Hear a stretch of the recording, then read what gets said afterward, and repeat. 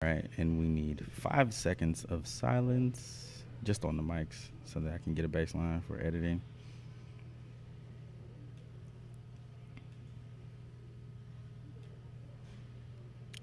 Okay, we're good.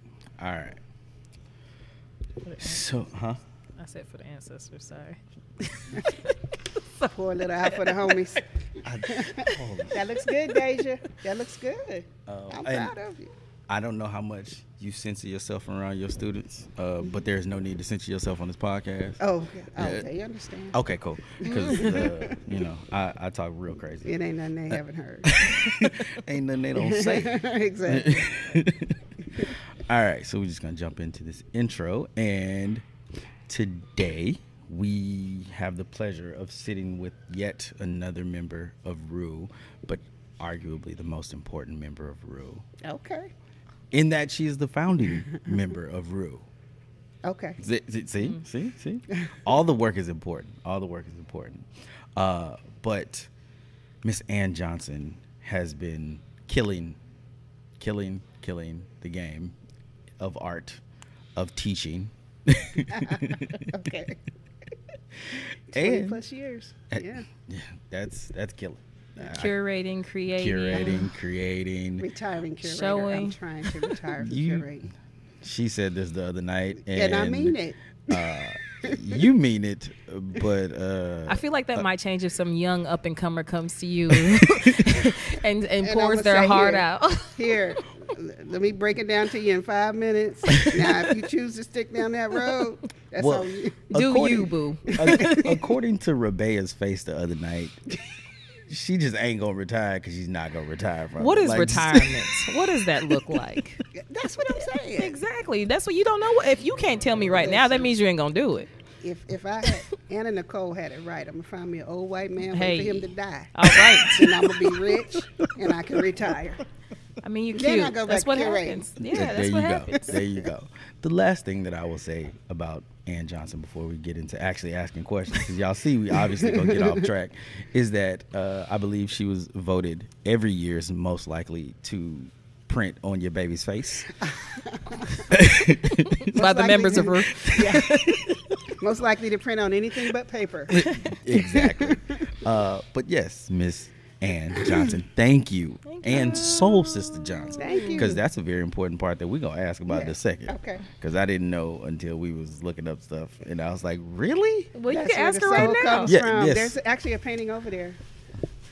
Over there, and we're In the window. and we're in Ann's studio, so that's where she's pointing over there. We're gonna have to show Oh, y'all. I'm sorry. At the Live from the School of Architecture. Amen, Prairie amen. View. PV. There you go. We in Hey. the classroom. I was about to say, y'all not Oh, we about to gotta leave do it y'all again. We professor gotta do it hanging, again, man. kids. We gotta do it again. Yeah, PV. There we go. Right. that's still weak, but for 1 o'clock in the afternoon, It's lunchtime. somebody had a little sip at lunch. No, I'm just, I don't But think no. they sipping. but no. We like to start in the same place, and that is, Okay. when did you fall in love with art? When was it You for know, I grew up in Wyoming. My father was military, and my mother was always artistic. You know, she painted a black Jesus for the church, and they made her paint a white one. I mean, y'all were in Wyoming. Yeah, so. you know, it was a black church. I mean, Oh, it's, okay. it's military. Wow. Oh, yeah, Okay. yeah, So yeah. because when you're dealing with a military town, Yeah. the people are there. Mm-hmm. But she was always doing stuff to this day. Yeah. She made hats for church hats, gardening. Wow. Made all our clothes. We would fly all the time. So art was always the interest, but fashion was what I thought I would be Yeah. in. I was gonna swear to God I was gonna work for Ebony Fashion Fair. I saw that. Yeah, Yes. that's what Ebony Fashion Fair was like my goal in life. And when they came to Cheyenne, they really just came to eat because we would. But did we y'all would have the good food? Yeah, because it's military. So you have Yeah. people. The Louisiana people From made all gumbo. over. Oh, yeah. North Carolina people made their barbecue. You know, everybody brought their stuff. So when the Greyhound bus would literally park in front of my house. Yeah. And all the models would come off after the show, and they were so happy to have some real food. And my father he was a Mason, and he was the poobah. And so I always I used to write them on the weekly. Finally, the woman said, Mr. Johnson, tell your daughter to stop writing us. We're not going to, she don't want this job. She's like, they just travel all over the world. I'm like, but that's what I want to do. Exactly. So I ended up going to fashion school. Yeah. And then I transferred to Prairie View. They took all of my credits. Nice. But I was so advanced that I actually taught a class for scholarship money. Wow. Oh, the days were good. Oh yeah. And That sounds so amazing. when I got to Prairie View, I realized, art is really my true passion. Mm-hmm. So because I was literally done with fashion, I was able to focus on art. And I worked under Dr. Talley, who I work with now. And I just kind of watched whatever he did. I would try to do it. And when I came here, I actually, Soul Sister, Soul of the Feet, started painting with my feet in Arlington. Okay. I was kind of like at a gap year at a junior college, and I probably stepped in some paint or something like that. And, I had that Mickey Howard, that female Gumby. Remember, we used to wave them like that? And I was like, ooh, that'll be cute. So I did it, and I painted with my feet for years. Yeah. The last one I did was of Obama in Inauguration Day. Wow. I was having a moment. I can't seem to give that painting away. I still have it. It's for sale. And that's the last foot painting that I did. I called it Footworks. Yeah. Yeah. Do you have to practice were you able to actually paint something that you were able to see the first time you did it, or was this a constant practice and you were able to perfect it? I was able to. I think I perfected it once I was a student here. Mm-hmm. Initially, it was very, very raw and very, very organic. Mm-hmm. And Ron, I'm in class. Ron, bring that painting over here, please. Okay, he's on it. Yes, as we mentioned before, we class. are in literally in I love her it. room with students who are painting beautiful things and working through. And Ron is bringing it. And Ron is And Ron bringing is the bringing painting. it. Yeah. But I figured I could lay things flat, and it was like tap dancing. And I mixed the colors with my feet on the floor, and I realized that wood was a better surface because you got a better relief. It's almost a print, really. Yeah. Now that I think about it, I was always a printmaker. Yeah. But that's one of the I used to just pick up wood from around the way. If people were building houses or whatever, I pick up wood off the street and then just paint. That one's been sitting up here for years. Wow, it's beautiful. Yeah. What? So, thank you, Ron. We'll have to take a picture of that before we go, Yeah, so we can put it on the website and the Instagram page. Yeah, stuff. it was actually interesting because Vernique was reading your bio out loud, and I guess sometimes when you meet people and you've had conversations with people and you have mutual friends in common, you feel like you know more about a person than you actually do. Okay. So when she was reading that, He thought I got the wrong person. I was like, that ain't Ann. She don't paint with her damn feet. What is you talking about? And then she kept reading. I was like, no, that's Ann. Yeah. Okay, like that. Because you know me as Rue, Yeah. the printmaker. Yeah, exactly. But prior to that, all my old school friends, they all call me Soul. Yeah. For Soul Sister. So if you hear somebody say, "What up, Soul?" Yeah. My Anthony Backstrom is my coworker, but we were classmates. Yeah. He's gonna come through the door in about 10 minutes and scream, "What up, Soul?" Nice. That's funny. So that's where that comes from. I don't do it anymore, Okay. but I kept the name Yeah. because if people don't know me as Ann Johnson, they know me as Ann Soul Sister Johnson. Yeah. So what was the transition from the Footworks to the printmaking grad school. Okay. Second master's. I needed to get my. That was a flex, academia No, flex. It wasn't my check. Look, that's a student loan level.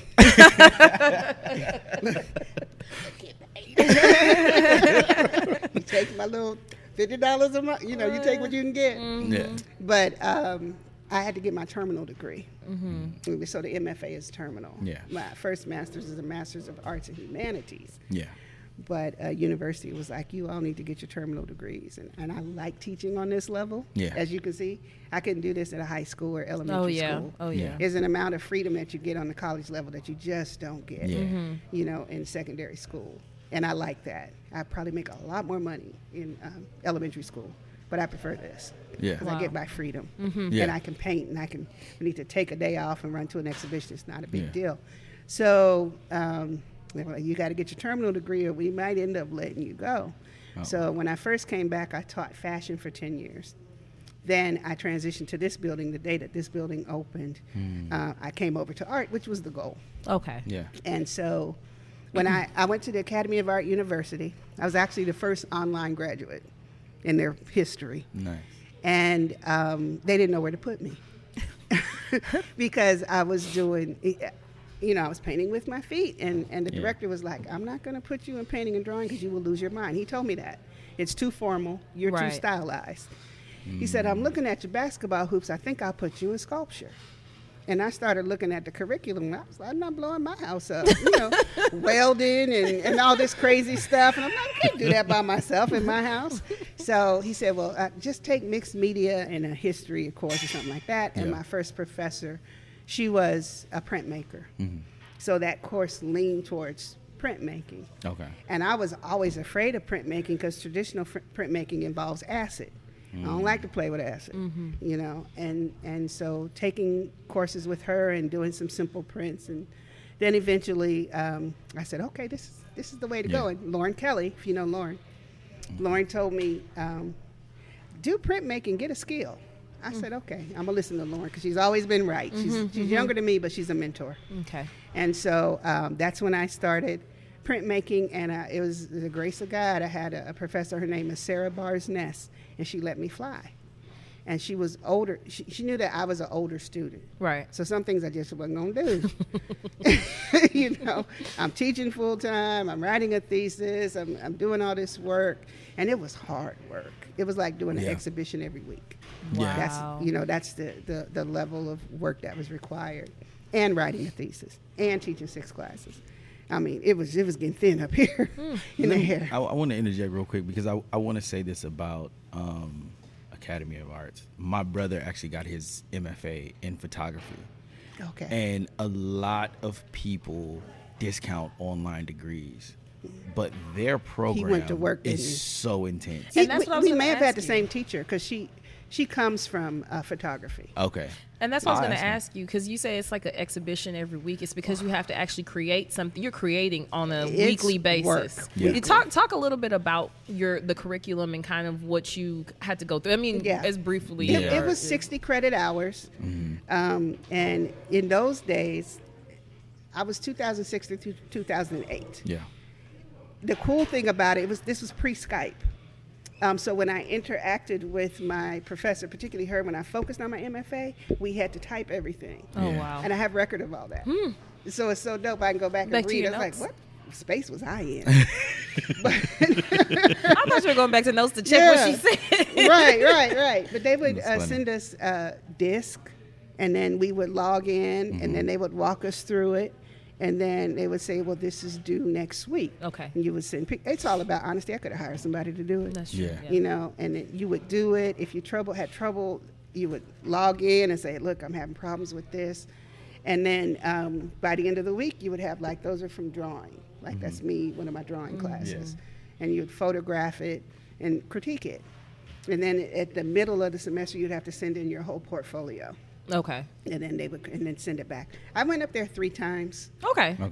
One was like for a midpoint review to assure the direction of the thesis, and then to review the thesis, and then for graduation. Yeah. Okay. Yeah. The program is intense. It is very cannot be intense. discredited because it is an online program. And that's kind of what I was getting at. Like, the level of work that they expect Oh, my God. from quality to the amount of Yeah. work is Yeah. just as intense as any serious art It program. almost seems like it's even more intense from It our is because it- of the deadlines. Yeah. Like these kids, they're working on their second painting semester be over in 3 weeks.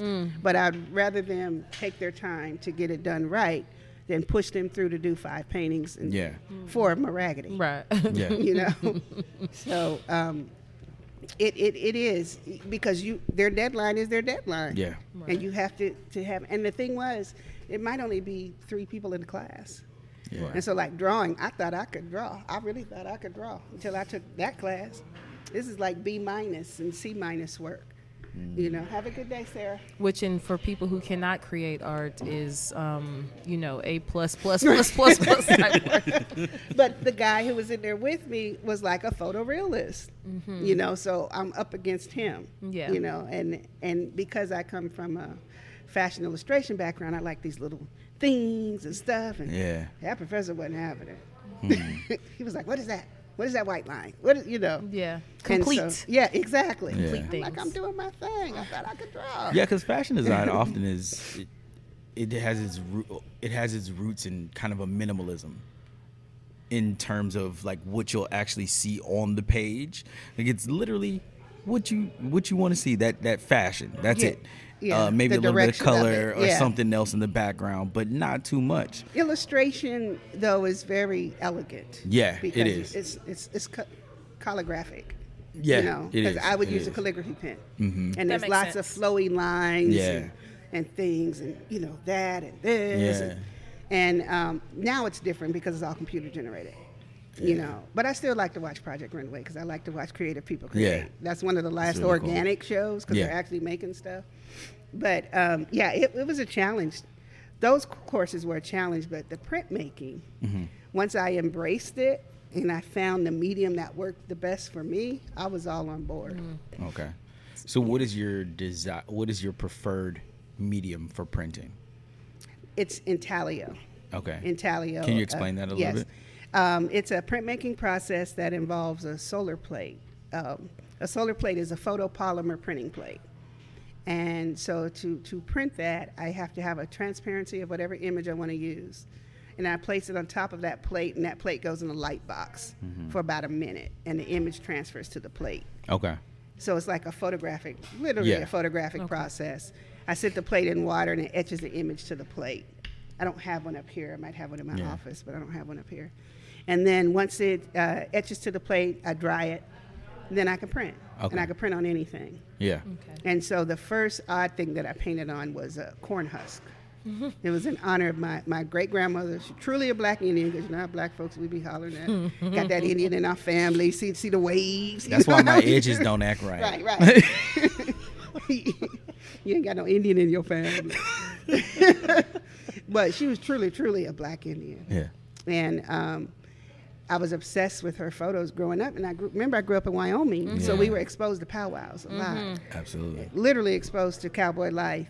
And I loved going to the powwows. And then once I started really focusing on my great-grandmother, I was like, okay, it's connecting now. Yeah. That makes sense to you. It made sense to me.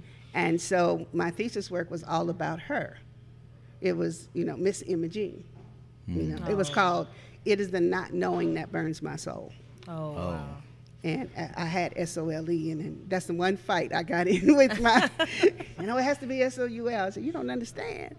But I went with it because I was trying to graduate. Yeah. But it is the not knowing that burns my soul was the name of my thesis and the Yeah. exhibition that grew from that. And so all my printings, the majority, probably 75% of the prints were of her in every medium. Yeah. And so Intaglio was what I embraced the most. A corn husk, I could unify my Native American, African American, and African heritage. From the corn husk, I went to the feather, which is my favorite. I saw those. Yeah. Yeah. And then from the feather, I went to the leaves, which are fun too. Yeah. And sycamore leaves and magnolia leaves have a backing that are like velvet.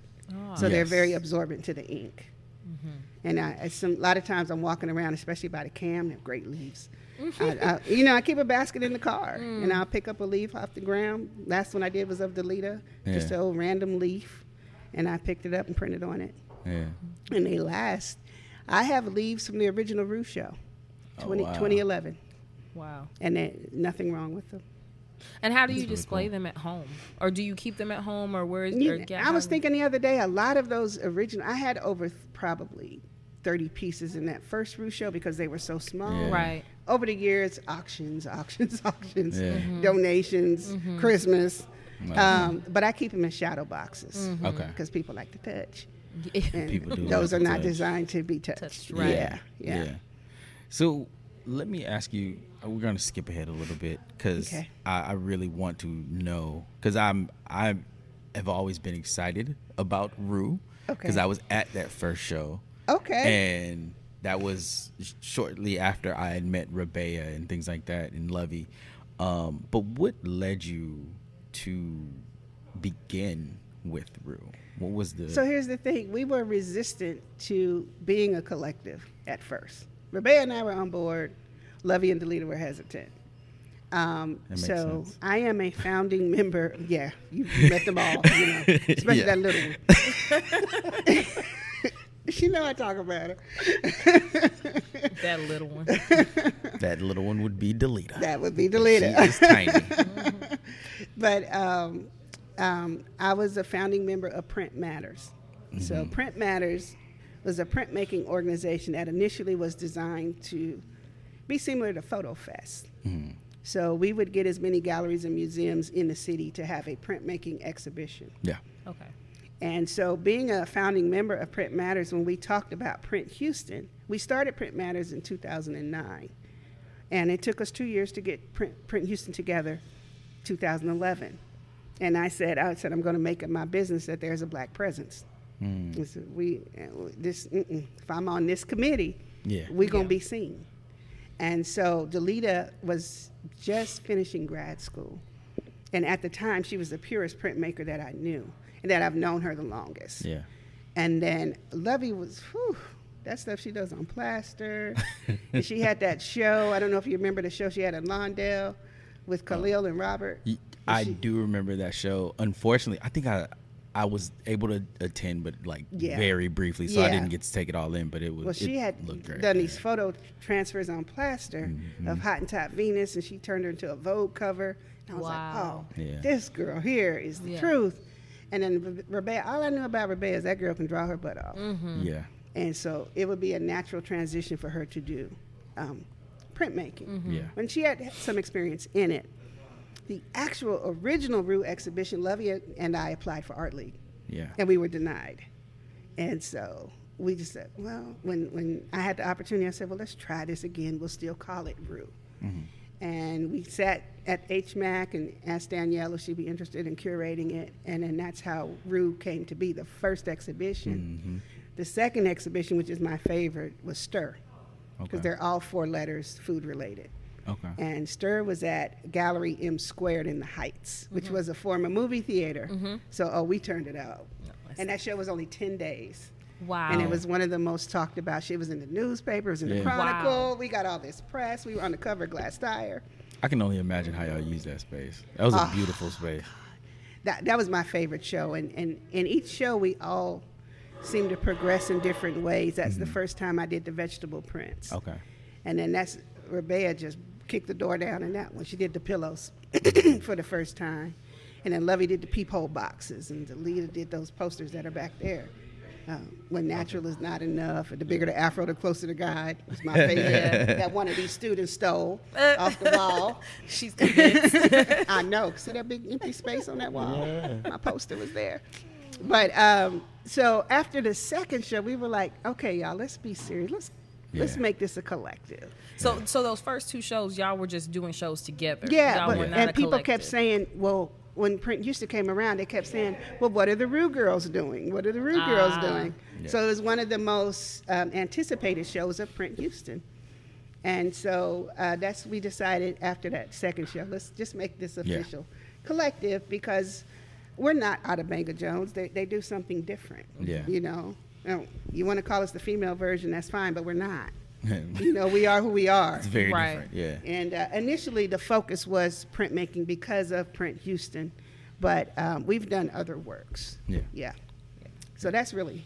So how did Rue, how or why is it related to food? I have all kinds of questions, maybe because I like to eat. So we were just talking about some gumbo yesterday. And then I said, I don't think I knew that it was spelled ROUX until, well, maybe I did know it. I didn't realize it, remember. And I said, that just reminds me of gumbo. So I need to know why. That's Lovey. Okay. Lovey's a wordsmith. Mm. We all kind of have our own roles, but anything that we write was based with Lovey. Mm-hmm. And so when she and I sat down to do a proposal for the first show, we kept talking, our words are similar, but she said, it's like a Rue. And then that's how that came to be. Okay. And then so when we did the printmaking show, I said, we're gonna call this Rue. We're gonna get that Rue in. I like it. Yeah. And then, but I think it's perfect. Oh yeah. Because we're, this is crazy, right? So we presented in Portland a couple years ago. And so on the intro slide, because I'm anal about PowerPoint, so that drove me crazy the other night.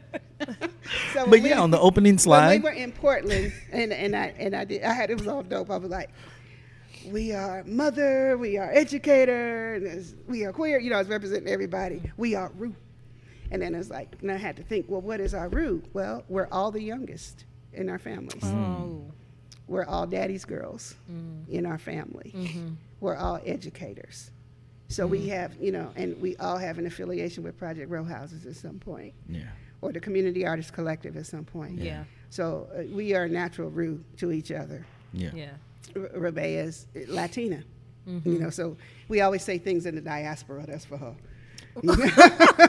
We're like, we don't put the diaspora in there. That's for our sister Rebecca. We love you, Rebecca. she knows. Put it in the diaspora. So we were in Portland. Black women printmakers of the diaspora. But anyway, so yeah, so it magically has worked itself out. It's beautiful. I Yeah. love it. I'll make Yeah. y'all some gumbo next time. Okay. My wife has, I'm gonna say, the best gumbo. I'm not from New She- Orleans. She so- legit has the best gumbo I've ever had. It's in my 'cause I life. was never a big gumbo person. Oh. Because Yeah, I'm Rebecca not from ain't there. Yeah. Okay. I got So it. But we'll just have y'all mix y'all's Rue together, and we'll come Yeah, and see the yeah, shows when y'all have them. And Well, we'll Lovey be can there and love burn. 'em. Oh, can she? Yeah, She be over yeah. there cooking. Yeah. Oh, yeah. Hey, Oh yeah, because Lovey. they talked about We that, doing that the other fancy night as stuff. well. Hey, Lovey, we like to eat, girl. Lovey, we need to talk. Lovey You is the haven't- last member Okay, of I Rue thought I that we was need to the sit down and last talk to. one. Okay. Good luck No. catching her. I think know. she's back in town. She be out here like Carmen Sandiego. Let me be on the run. Yeah. But anyway, so, when I was sitting down, I was thinking, yeah, that's, we do have a common Yeah. Rue. We're the youngest. We're all the youngest in our families. We're all daddy's girls. And so all of that, we don't have girl fights. Yeah. I tease the leader. We tease each other. I probably talk to the leader every day. But we haven't had no knockdown, drag out girl fight or anything crazy, I only have one rule when we speak. I never go behind Rebecca. I ain't, That Delita Ever. said the exact same thing. ever. So Delita she's said always the last exact same person to thing. speak then? Yeah. She's the mic She's dropper. so, that girl is so thorough. Yeah. I'm she- always first. Hey, this is Yeah. rude. This is, Yeah. and then I do not follow her Yeah. ever. But I feel like probably y'all all have that one thing that somebody's like, I'm not messing with Yeah. Ann on this. I'm not messing Yeah. with Lovey on this. Yeah, we all have something there's because something. I don't print on paper, and Delita be over there, that little one over there rolling her eyes somewhere. She's a paper like, snob. She is in fact she's a paper snap, and she would tell perfectionist, you. and she's a Yeah. perfectionist. Yeah. Inside the lines, perfectionist. Yeah. She won't let me touch her presses. Mm. She won't let me play in her studio. These are all things. These are all things that Delita has said to Yeah. me. So I'm not. It's not surprising. Like it's. But I Did think. you go eat lunch? Go eat lunch.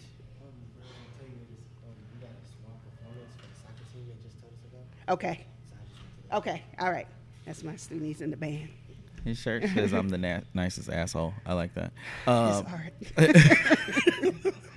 But no, I think when I think of the members of Rue, I always think of you all, the aesthetics of the work that y'all create.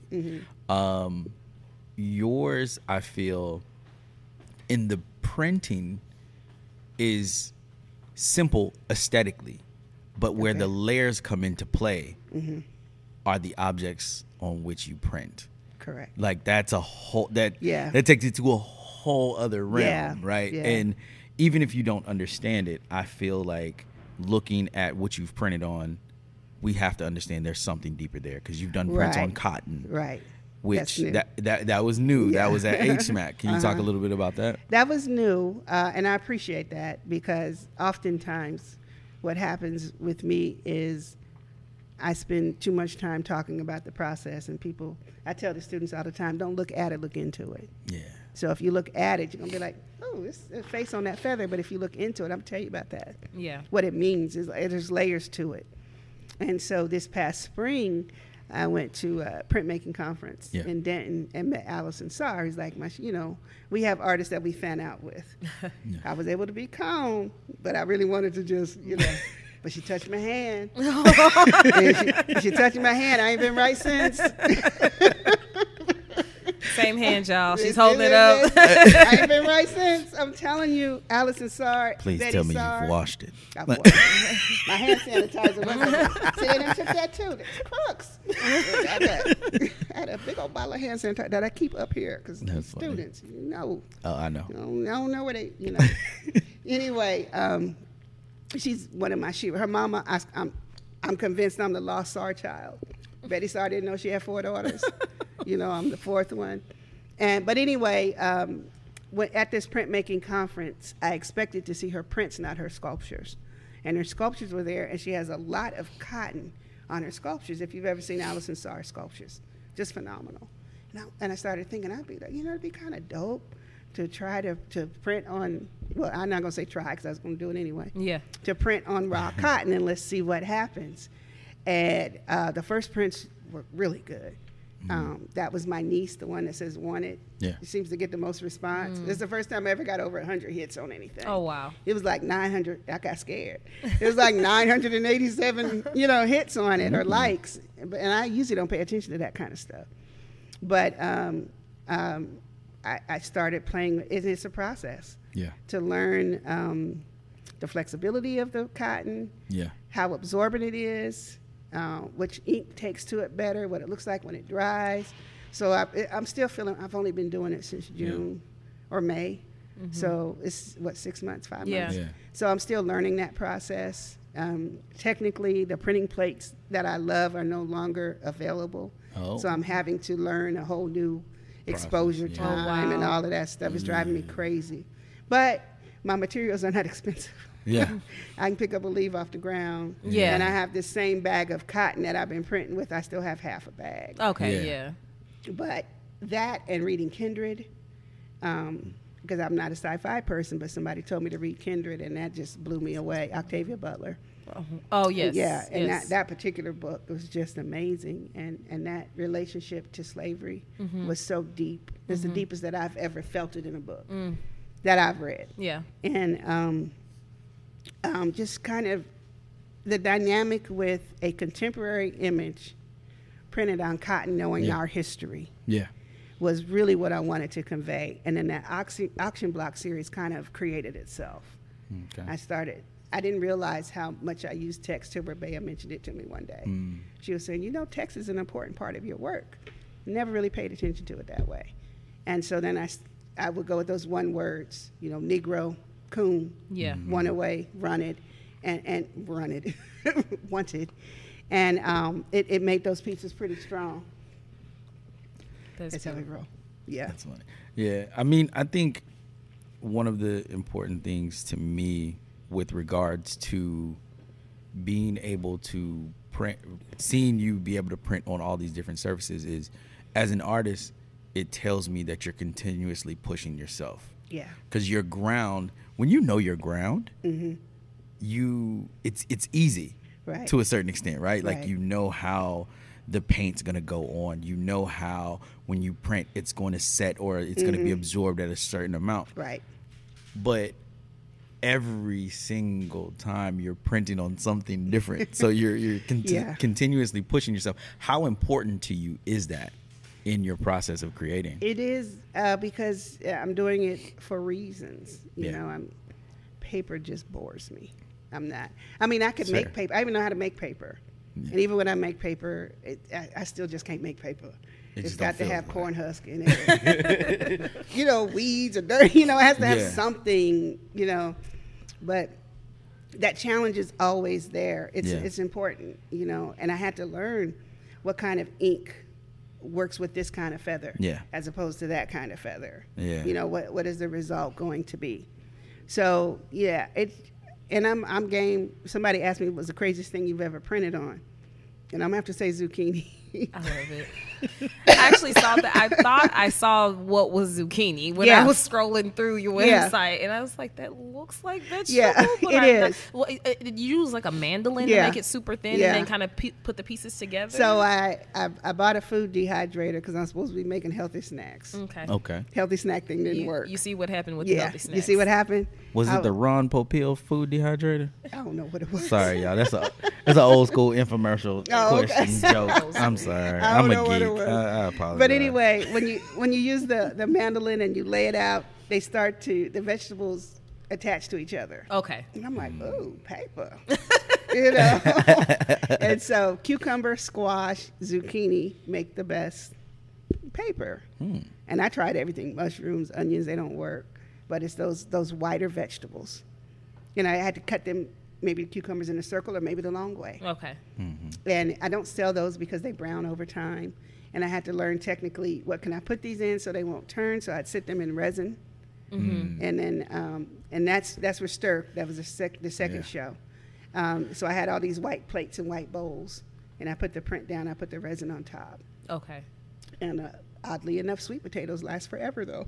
Oh, so that's what I was going to ask you. So when you have it, and I guess when did you realize that they brown over time? After you had sold a piece, or no? I don't sell them. Okay. I wasn't going to sell them until I realized. Okay. And so after a couple of months, and Marlon Hall. Yeah. Marlon had some in one of my mother in his house that I almost had to threaten him, if you don't take that down, because she started turning brown. You got my mother looking like a rotten vegetable. Take it down. And he was just in low. I see the beautiful side of ugly. You know how Marlon is, And so, they just, because the light exposure would brown it also. Okay. Sweet potatoes last forever. Really? Which is ironic because that was something brought to us from Africa. Yeah. And I don't dip those because it discolors it so much. So I did some plates for Lucille's restaurant. Okay. Oh, nice. And they're organically on the sweet potato. Huh. So yeah. So it's still, because I guess Lovey and I are the most unorthodox. I'm not going to say radical. The most unorthodox of the group in terms of printmaking, because we really don't follow the rules. Yeah. What are rules, and that's what I'm saying. Yeah. What are rules? So you had that conversation with Delita. Delita has rules. That's yes, Delita has rules. She's a paper snob. That just cracked me up when I heard that she was a paper snob. Well, it's interesting because the individual personalities definitely carry over into the work, because I would say of the four of you, Lovey is the most raw and kind of intense personality, and it shows in her work. Rabea, her research. Thorough. The amount of research she puts into it. When we did the show at Base, and she did I can't think of the name of it, these Circassian women. Oh, yeah. She made the potions. She made the shampoo. Yeah. I'm like, okay, girl. Yeah. Well, my question is, with all of that, with all these personalities, how do you feel that they push you? I think we push each other. And we may not always say it, we don't, the crazy thing is when we do these shows, we don't sit down and have critique sessions or anything. We're just like, look, it's due on this day, and we show up. We show up and it's like, wow, sis, Yeah.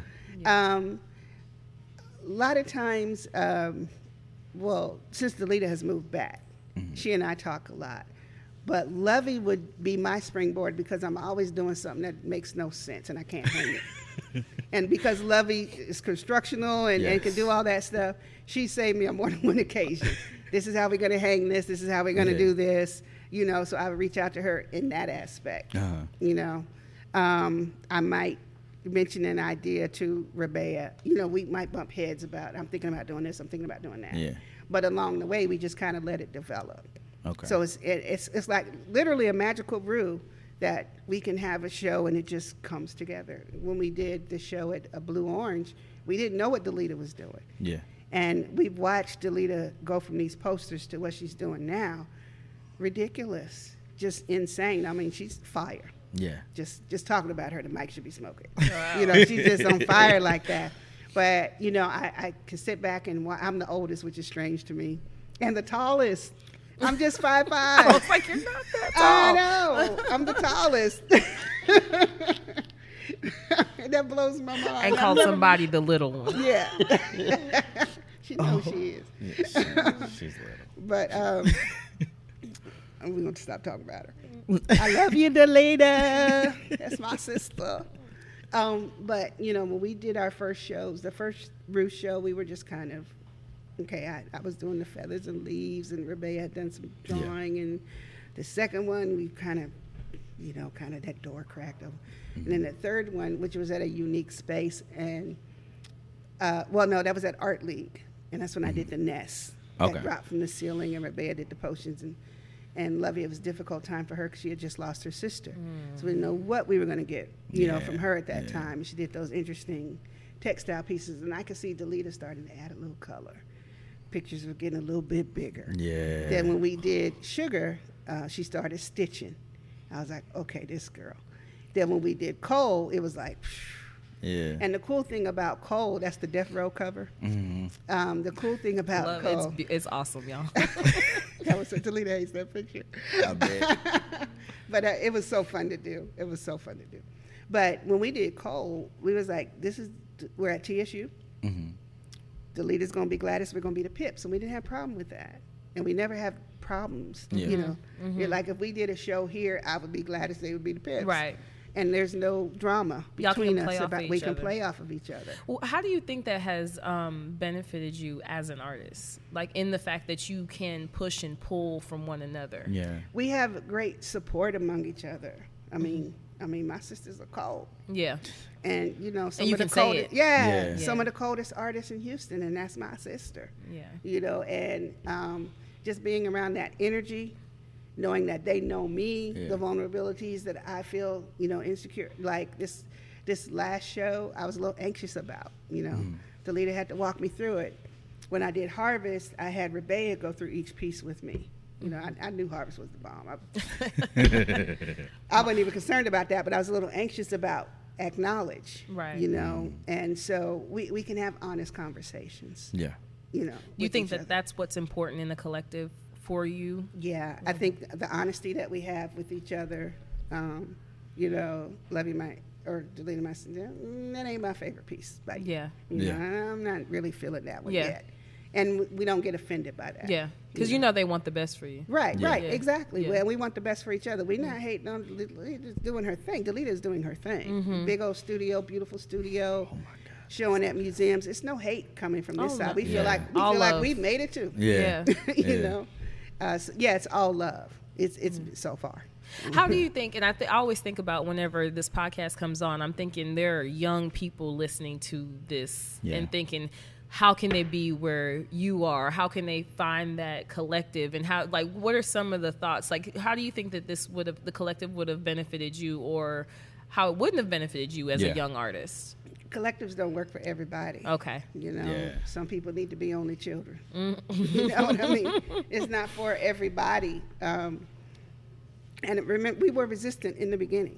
You know, about being a collective. You know, being hindered or tied to other people. Exactly, other people. But we're able to fly on our own, and just like, you know, Delita's going to have a big show in D.C. We're going to go. Oh, yeah. You know, we're going. I'm going to go. Yeah, we're going to go. We're going. When is it? We'll get that information. I don't have the exact date, but I'm going. But I'm going. You know, we're going to go.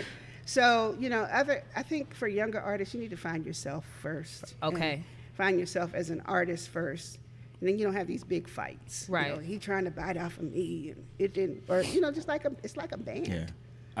I'd add to that, to finding yourself, like, understand that it takes time. Because everybody wants to find themselves immediately. Oh my God! Because they're seeing the work on Instagram. They're seeing these people blowing up. I'm so glad you said that, because we're in the classroom. Yeah.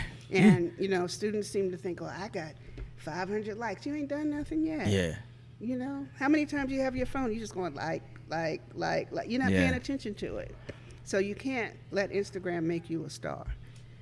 Ain't nobody on Instagram buying nothing. They can say what they want. They're not buying nothing from you. And that's what I was going to ask you. What does success look like for you? For me, it's been exhibition opportunities. You know, I don't make a lot of money. Yeah, it's okay. Come on in. Jada. Come on. Good afternoon. Did you go to lunch? I didn't have my first class on. Okay, cool. I have a group that comes in. I need to make sure they eat. That's important. Yeah. But you know, I don't make money where I can retire. Yeah. You know, I'm always excited when I sell something. Yeah. But to me, I don't produce for the sale. Some people do that.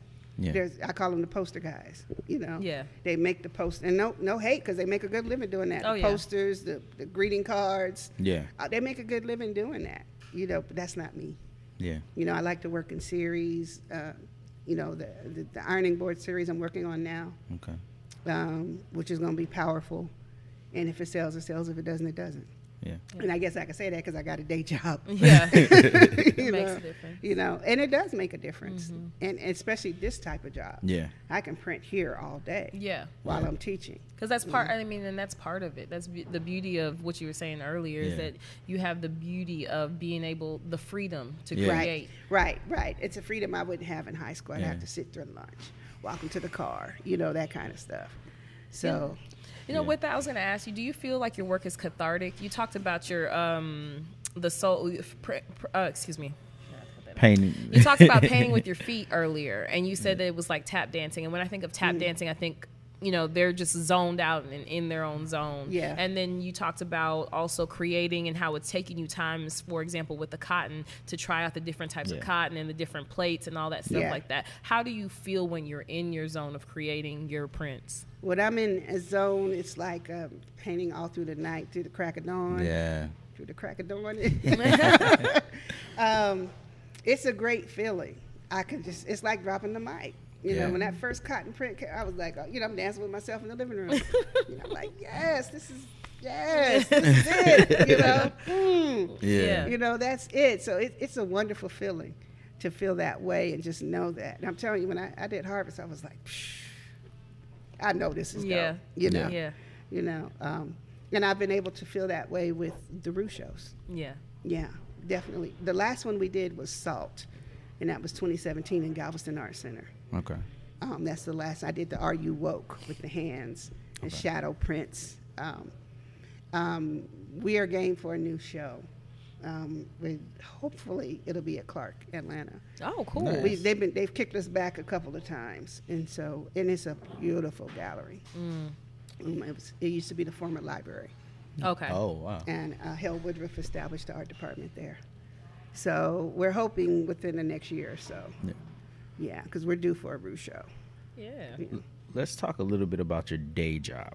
Okay. What is it? Because you've been teaching for 20 years. Over 20, Over yeah. 20 years.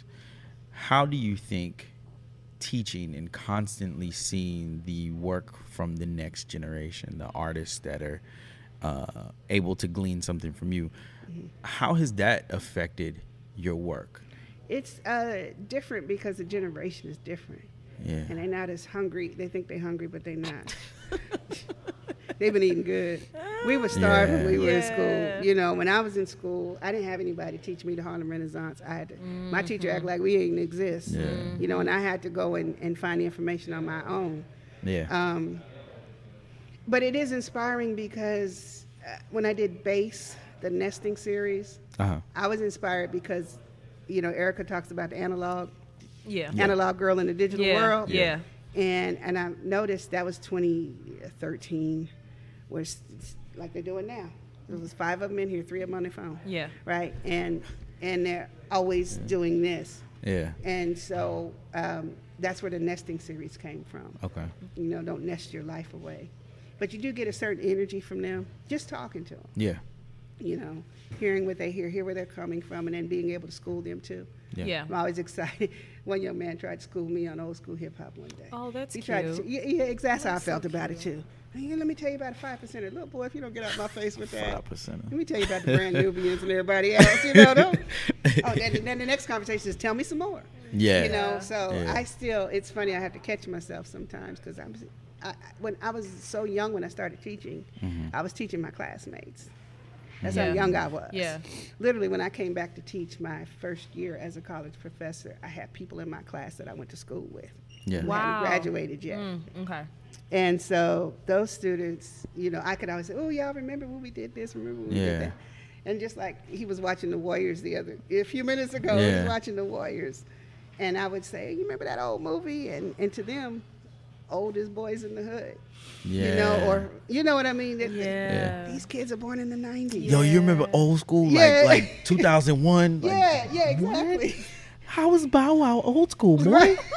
Sit down somewhere. That The was hell still you- so young Little to me. Bow Wow. Yeah, he's always going to be little. And it's, you know, kids are born in, my freshmen are born in 2000. Yeah. 2000. I'm Uh-huh. like, oh my God. And that's old to them. Old to me is Cleopatra Jones. Yeah. You know what I mean? Yeah. So it is a different generation. It can be challenging at points because of social media. Yeah. Yeah. And thinking that you can't believe all of that stuff. And you don't jump off the curb because somebody don't like you. Yeah. So it's a different mentality. Yeah. Yeah, I would say it's everybody's presenting their highlight reel. Like all Yeah. you're seeing is their Yeah. trailer, the Yeah, trailer of their life. exactly. You're not getting the full movie. Exactly. Yeah, so- Exactly. But you know, you spoke about how everybody's always in their phone. I read an article when you talked about, and I think it was about your nesting series, about how people don't talk to each other anymore. Yeah. Right, They that don't was- have And they're the full losing their That was ability the to Converse Real communicate. Talk. Oh, Yeah, yes, yeah, that's Converse what it Real was. Talk. That's Yeah, what it yeah. was. That show started. Actually, I did a show with Anthony Suber. Oh, yeah. Yeah, that's my family. At HCC, that's the first time I did it. Okay. Then when I went to GSU, I did it for the Cole exhibition. Okay. But the climax of it was in Austin at Okay. Women in Their Work because I had the whole gallery. Oh, wow. And I was able to transform that entire gallery into a park. So I had all these trees, and there was chairs under the trees, and then on the leaves was black people looking at people having a conversation. But the goal was to sit down and have a face-to-face conversation and stop typing this nasty stuff on the phone. Yeah. Yeah. Because you're not going to do that to that person face-to-face. face to face. And so that was really the goal of that exhibition. And it traveled to Syracuse, went to Syracuse, New York. Wow. Did it in Brenham. So it's traveled quite a bit, and that's what I'm doing again. I thought I retired it, but there's that word again. But I'm doing it again in the Colorism show in San Antonio. Yeah. But the idea of having you and I are having a face-to-face Yeah. conversation. A lot of these students don't do that. I have students, they'll sit in class, won't say a word, but then I'll get a 12-page email about why I don't talk to people. I don't want to hear all that. I tell them on the first day, I'm not reading no 12-page email. Yeah. My responses to email, they'll tell you yes, no, okay. Period. Come and talk to me. Yeah. Exactly. Yes, Yeah. no, okay. Yeah, I mean that makes sense to me, but you know I'm also not their age, but and I also create, so it's like getting a critique over email, even over the phone, is difficult because we need to actually see. I need to read your facial expressions. Right. I need See how to you react. see how you react. I also need you to look at the damn work. Yeah. Like in emailing you a picture of the work. Yeah. Me reading what you're typing still isn't the same thing Right, as you as being able being to there. yeah, Yeah. pointing at the work and looking Right. at the work and digesting it and things like that. So I mean, but of course I get it. I kind but of just want to rant. It is lacking, though. I mean, that communicate. We don't know how to talk to each other. Yeah. I do. You and I do. Yeah, But the younger generation does not know how to carry a conversation, a true face-to-face conversation, because they're always doing this. Do you think that's going to negatively affect their work or can't? Oh, she said I didn't even get Yep. Mhm, yep. You got to know how to communicate. Yeah. You because know? you're trying to communicate your work to somebody else for them to be able to absorb Well, it, and or not necessarily art, but life. yeah. Yeah. Oh yeah, I agree. With You that. know, Yeah. because you have you talented. Corey did that painting with the talented, and he's a good student. So I'm just using you as an example, Corey. I'm not trying to embarrass you or anything, but a great talent. But if you can't talk about it, you know, Yeah. it's one thing to be talented, like Corey is talented. The business of art is a whole nother ballgame. Oh Yeah. my And god. if you don't know how to write or take photographs, or Yeah. you know, good luck to you. Let's talk about that, because again, I go back to like young people that are listening to this podcast. Why is Yeah. that important? Talk about the business of art. Okay, have a good day, Corey. And I will say, not being able to do it is different than there being barriers to your being able to do it, right? Yeah. Not wanting to? yeah. And Rebecca talked about that the other night. Yeah. Writing, who knew writing would be so important in art? But if you can't write a proper statement Right. at the very least, a proper statement, you can forget about getting grants, Yeah. exhibitions. Wow. And, these galleries now, they're looking at some of them, if they're a hungry gallery, they might look at your Instagram, but that's not what they want to see. Nope. Right. And if I'm looking on your Instagram and I'm seeing what you ate yesterday and you talking crazy about a movie or something, you're wasting time. And I tell students at the very least, if you're going to be on your phone, have a folder of just your work. Yep. So that way, when somebody is, oh, you're an artist, I'm on the plane, you're an artist, I'm an artist, let me see your work, I'm going to that folder. I'm not seeing Grandma and Amy and everybody else. And then from that, I can see, well, your pictures are bad, things like that. But there's certain things that are so important. One is taking good pictures and not those process shots. Students like what do you call them, staged Instagram photos? Oh, Yeah. yes. With the pencil laying down on the, you know what I mean? It needs to be the work. Yeah. Just They're don't wanna curating see it the all wrong way. Right. I just want to see the work. And I'm, as a retiring curator, when I'm looking at We'll Instagram, when I'm looking at Instagram or whatever, I'm looking to see is it 12 pictures of you or of your work? Yeah. Some people are, you could be stylized and fly or whatever. I can rock some kicks, but I don't want to see that if I want to see your work. Right. Yeah. So how can I invest in you as an artist when all I'm seeing on your page are images of you? Yeah. Unless your work is you, but that's, Unless your work is yeah, you. But, Yeah. that's, But if it's you like this, Yeah. like And there's a certain amount of images and Yeah. types of images that can be used for context within Right. the work. Right. That can be of you or family We'll members, have a things like separate that. page for that. Yeah. yeah, Yeah. I keep my Instagram very clean. Mm-hmm. Facebook is a little different, and apparently we're old. If you're still on Facebook, She just looked She at over us there like, laughing. She over there Facebook? laughing like, yeah. Who the hell on Facebook? Like, Let me tell you about her. She had on a T-shirt one day that said "Freaknik." I said, "Girl, the hell you know about some that's freak what I nigga? said. You know what she said? This is my parents' T-shirt. oh, that's Ooh. cute. She lucky I let her back in class. Tell me something about your parents though. Right. Hello. Yeah, ask them about that party.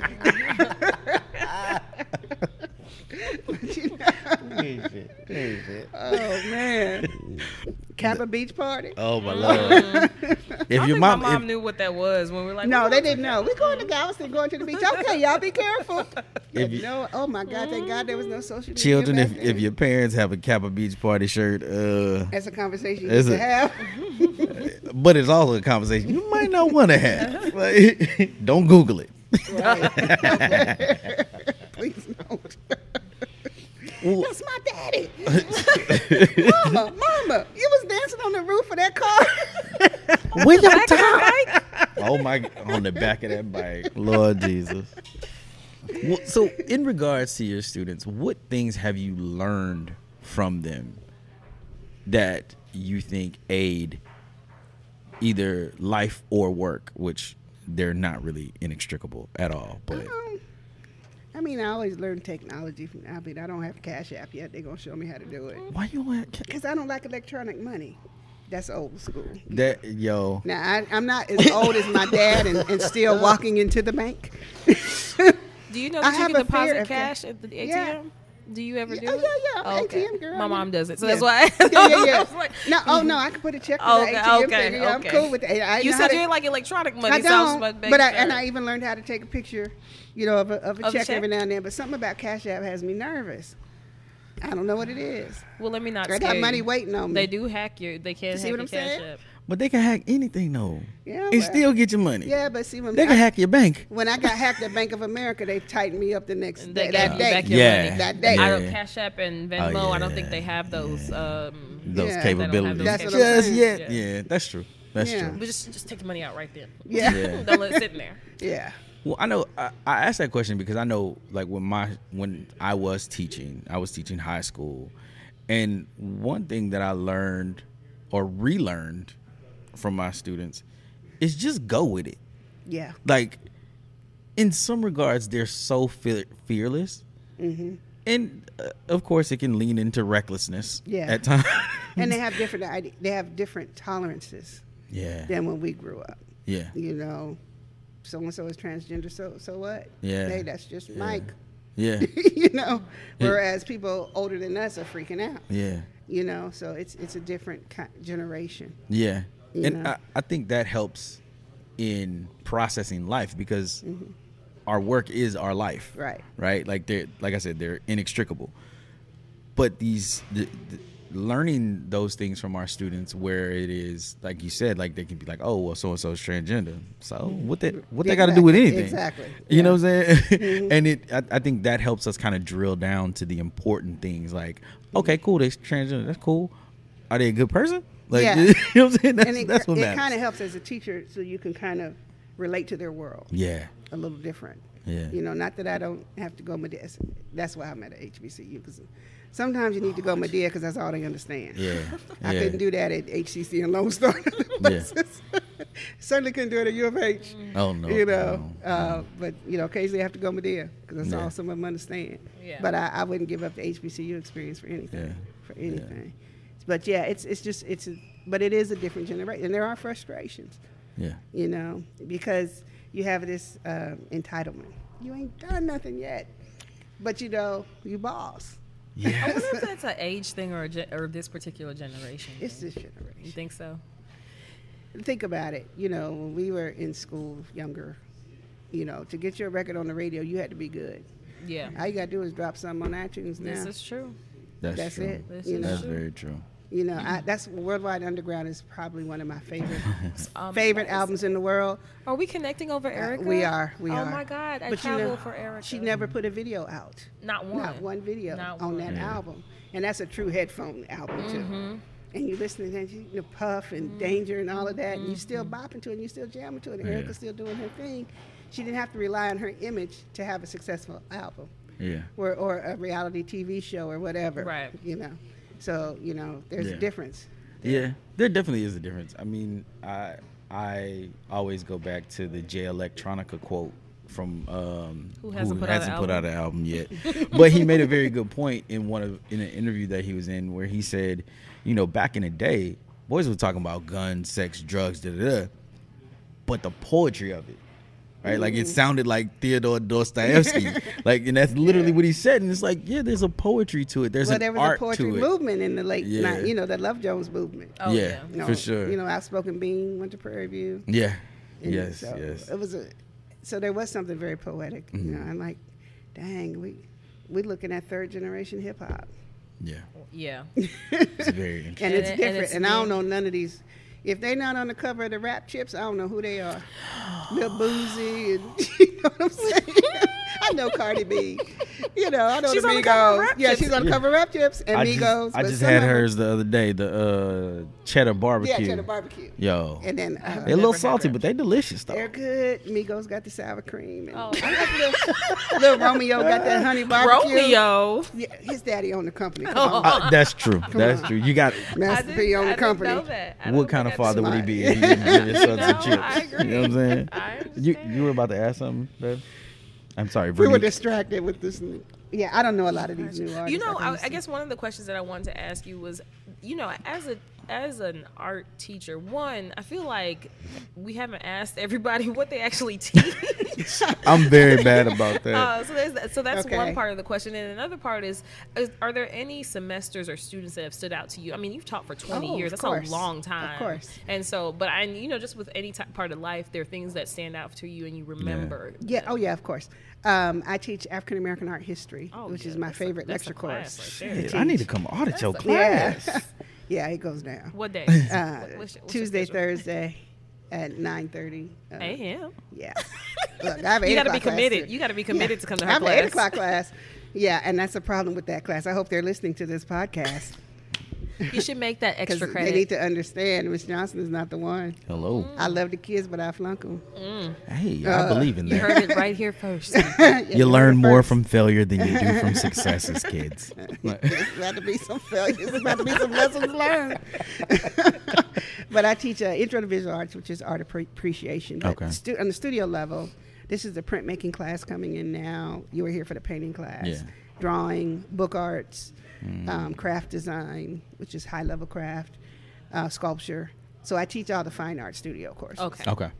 But digital media is the art major on this campus. Okay. Yeah. Okay. That's interesting. And then What else did you ask me? anybody that Student that stood stands out. Oh, Shy Morris, 100%. Shy, she was here a couple weeks ago. Shy Morris, I call him my little baby goat, my little greatest of all time. Oh. That's my little sis, my baby sis. Shy was like my shadow, and she's very successful now. She has her Peace Arts in Florida. But I remember telling her to get into Project Row House's Young Mothers program. Mm-hmm. And she just got in there and left a legacy. She stayed longer than most of the young girls. She ran the gift shop. If you remember the gift shop at Project Row Houses, Shy used to run that. But she's that's my heart. I will always say that Shy was number one. And I'm so proud of her for what she's doing now. She's 4 kids. Wow. You know, and just took on her brother's kids. Wow. Oh, And wow. she has community gardens. It's a very small town at Daytona Beach, outside of Daytona Okay. Beach. I think it's Smyrna, Florida, something like Okay. that. She went to Bethune-Cookman. She left here and ended up going there. Okay. You know, life. Life Yeah. is life. Yeah, for sure. Other would be Latifa Safir. Okay. She was a art minor, and she was an engineering major. Oh, wow. And now she is a full-time quilter. Wow. She is on the quilting circuit. She co-created the Los Angeles Modern Quilting Guild. Amazing. She makes her own patterns. I mean, she makes a living wow. as a quilter. That is wild. That's She cool. teaches. She goes on all the quilting circuits. So yeah, I have some that I will always, tug at my heart. Yeah. Yeah, but for sure. especially Shy. Yeah. Okay. That's beautiful. Yeah. She said I saved her life. Mm. I let her one day. She came into my classroom and she said, can I get some supplies? I'm like, go ahead, go in the closet. And she came out and said, that's all you got? Go back in there, get some more. And she's never forgotten that. Yeah. Yeah. So it's pretty awesome. She's gonna pay it. She's paying it forward. Yeah, definitely. Yeah. Definitely. That's beautiful. I'm sorry. That just resonated with me because I just had a student who she sent me some money for my birthday. Really? And she was one of my babies, my first 2 years of teaching at Eisenhower High School, who she still tells me randomly to this day. She'll text me and be like, Francis, you saved my life. Wow. You really helped me. So, I mean, it's an interesting thing that goes along with teaching something like art because it is an outlet. And some kids come to you who Yeah. are just taking an elective Yeah, exactly. and end up making this brilliant connection with you because they're doing things that they didn't know they could do. And a student's mother told me that the other day. And she caught me off guard because I was like, I blessed him good the other day, for doing something silly. She said, you have no idea the impact. All my son does is talk about you. I'm like, really? I didn't think he liked me. It'd be the I'm so ones you sure got to I talk love crazy him. to. Yeah, no. But yeah, it was, but you just never know what kind of impact you have. Yeah. You never Yeah. know. Did you always want to be a teacher, or professor of art, or you just kind of fell into it? How did that? I wanted to be a teacher because I had a bad teaching experience in fashion. And I always said if I could get a degree and come back to Prairie View, I would come back and teach it the right way. And I taught it as long as I could. But you have to be willing to keep up with the times. And you had students coming in thinking that it was going to be Project Runway, and it wasn't. Yeah. And if you weren't going to invest in that, Yeah. It's the I work. don't like leading false dreams. Yeah. Yeah. School is too expensive for that. And so once, I got my degree, my first master's, I realized, art is it. So my goal in life was to be an art professor. So eventually, Okay. Yeah. I'm so sorry. No, you're Excuse me. fine. That's where I am now. Yeah. Yeah. So I like I said, I love it. I love this level. Yeah. Yeah. The freedom of this level is unreal. Like they would love for me to say no class today and they would bounce. Although Yeah. I'm not going to say that. But I do have the freedom to do that. Yeah. Yeah. Without well, I shouldn't have said that on the air. But you know what I mean. Yeah. For sure. For sure. Yeah. So, what is it that really keeps you in it? Because I know when you get around May, when you coming up on May, May. well, November. The semester is almost over. Because the struggles are similar to what they are in high school and on the secondary level in terms of dealing with students who can but don't want to. Yeah. Students who can't but want to and probably shouldn't. Students who and some students who are just those special students. Yeah, I get a lot of those too. How, like, what is it that keeps bringing you back? You just got to pace yourself. I learned one day I was driving to the collective, because if anybody can cry about driving into the loop, it's me. Yeah, because you see how far although I live in the Cypress area, but still. Well, Delita lives in southern Dallas as well. When she first moved, I'm 30 minutes out of downtown Houston. Delita, it takes 30 minutes to get to your house from 59. I live 30 minutes out of downtown Houston. Okay, downtown Houston. She learned quick. But but anyway. It's far as hell. That's all I'm saying. It is far. As hell. And then it gets scary when you start seeing Huffman Hardware. You like one lane. When you cross the lake, it's like, oh Lord. You be driving, be like, is this Deliverance, Texas? Don't go out there at dark. You coming over tonight? Nope. I'll see you in the morning, though. But anyway, I was driving to the collective one day, and Michelle Barnes is also another mentor. And I told Michelle that day, I said, I realize what my purpose is. My purpose is to nurture creative minds. That's my purpose. And that's what keeps me teaching. Yeah. There's sparks. Like Tupac said, maybe I can be the spark that changes. And that's what, just knowing that that's part of my purpose is what keeps me going. Even though I get frustrated. There's always students you get frustrated with. Yeah. That's life. Yeah, it is. And they end up coming around later on. Like, I didn't understand what you were saying then, but I understand now. I get it now. Yeah. And then, like I said, what is retirement? I told you what it is. Anna Nicole had it right. I'm going to follow the blueprint. It's been laid for you. She laid the blueprint. Rest in peace. So you have a show coming up. I have a show now, Acknowledge, which is at Hooks Epstein Gallery. Okay. Which is on Gallery Road, Richmond and Kirby area. Yeah. Actually, the artist talk is Thursday. Oh, okay. What time? 6 or 6:30. I think it's 6:30. I'm actually being interviewed by Delita and Rabea. Now, I hope, are they going to hear this before then? They're going to be coming for me. No. Okay. They won't hear it before then. Okay. It'll go up that day, but I know Delita won't. Neither one of them will listen that day. Okay. Yeah. Well, I know Rabea won't. She's focused. She's over there researching right now. But that's Acknowledge is a solo exhibition of my work. A lot of the cotton prints, a lot of found objects. Okay. After that, I have a show in San Antonio. It's on colorism. Okay. Rabea's in that show also. Then I was invited to do another show at UTSA. Okay. I think that's going to be in March. Something else. I haven't written everything down. So, but you, what can you tell us about your show that's coming up in San Antonio without giving us too much, without giving it all away? It's a group show, so there's like 15 artists. Okay. About your particular piece. But the basis of it is colorism. Yeah. And my piece focuses on colorism in my family. When I was in school, my very first suite mate, her name was Vernita, from New Orleans. And it's the first time I ever heard anybody say my grandma, and was very casual about it. My grandmother wouldn't let me in her house because I was too dark. And that just blew me away. I'd never heard anything like that before. Yeah. And then as I learned that Louisiana's like its own world. I say it's its own country. I'm a lawyer. They have different laws and everything there. It is, yeah. Not too much, though. Not too much. Mark was born in It's my birthplace. Yeah. Okay. But no, I agree. You I understand. agree. Especially when it comes to colorism. Exactly. Yeah. And my second roommate was actually from Natchitoches, Louisiana. Okay. And colorism ran all through her family. She was very fair skinned. And I remember going to Louisiana a couple years later, and I was like, this woman she's clearly passing. Yeah.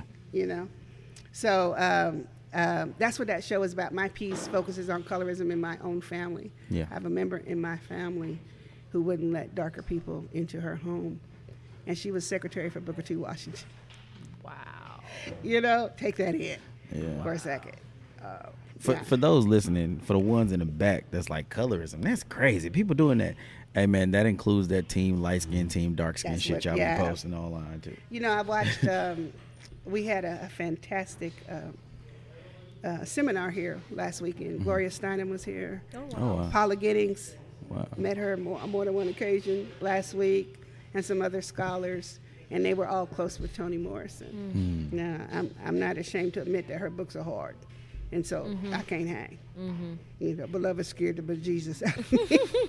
But I was watching her documentary over the I weekend. heard that was really good. It's really good. It's very artsy too. It's got to be at least 35 paintings referenced that they show in editing.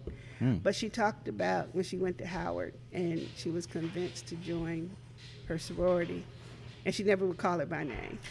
She would say, and I later realized they just wanted me in there because I was light skinned, where the other sorority had dark skinned people in it, and I didn't like that.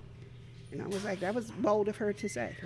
You know, I could, you know, but when you're in your 80s, you don't care. You just say whatever. Yeah. Cannot wait to be the old lady. Yeah, I know. Me either. I just, Say whatever you want. no consequences. I mean, I'm But kind of it an was- old man now. You ain't no That shit. talk My shit. birthday next week. But anyway. Happy early birthday. Thank you. My birthday was Scorpio? just last week. Scorpio? Yeah. Oh, November 8th. okay. Yeah. Yeah. Scorpio.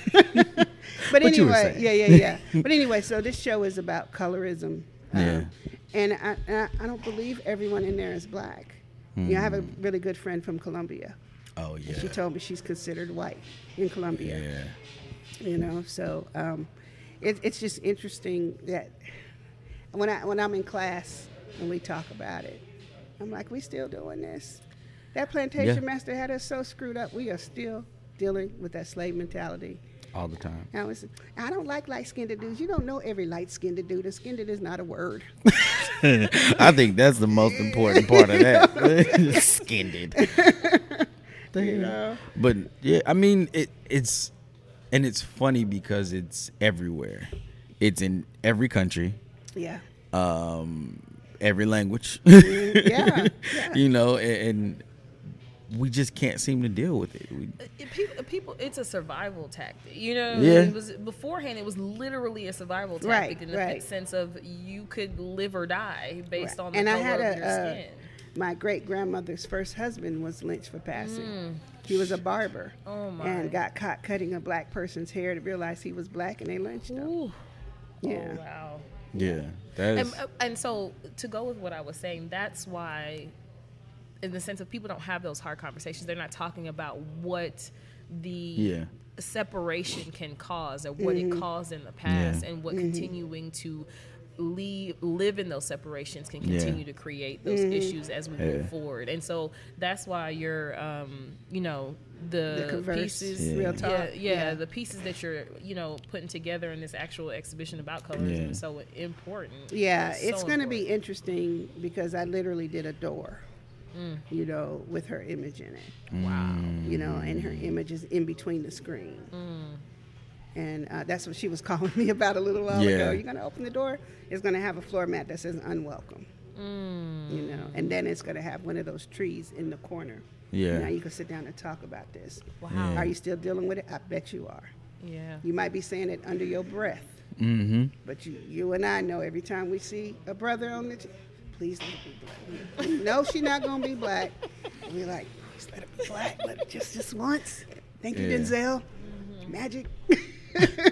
You know, because we still do that. We look and say, you know, he ain't checking no black girls. It's interesting. I think one of the things that I always think about when I think about colorism is actually from something that I heard Trevor Noah talking about with regards to apartheid, and that is that we do talk about it all the time as something that we do, right? But we often miss the point of view that it was a control thing. Like, yes, it was a means of survival, you know, a lot it of was a times, design but it was mentality. designed Most to definitely. control, Design. to keep us separate, Yeah. because together we can conquer more, Right, right. right? Like that's exactly what they did with apartheid, Yeah. except it was based on color as well as Language. and things like that. Afrikaans. So yeah. So It I was mean, crazy because when I went to South Africa, which I wish everybody can go there. If I hit the lotto or marry that man, I'll go tomorrow.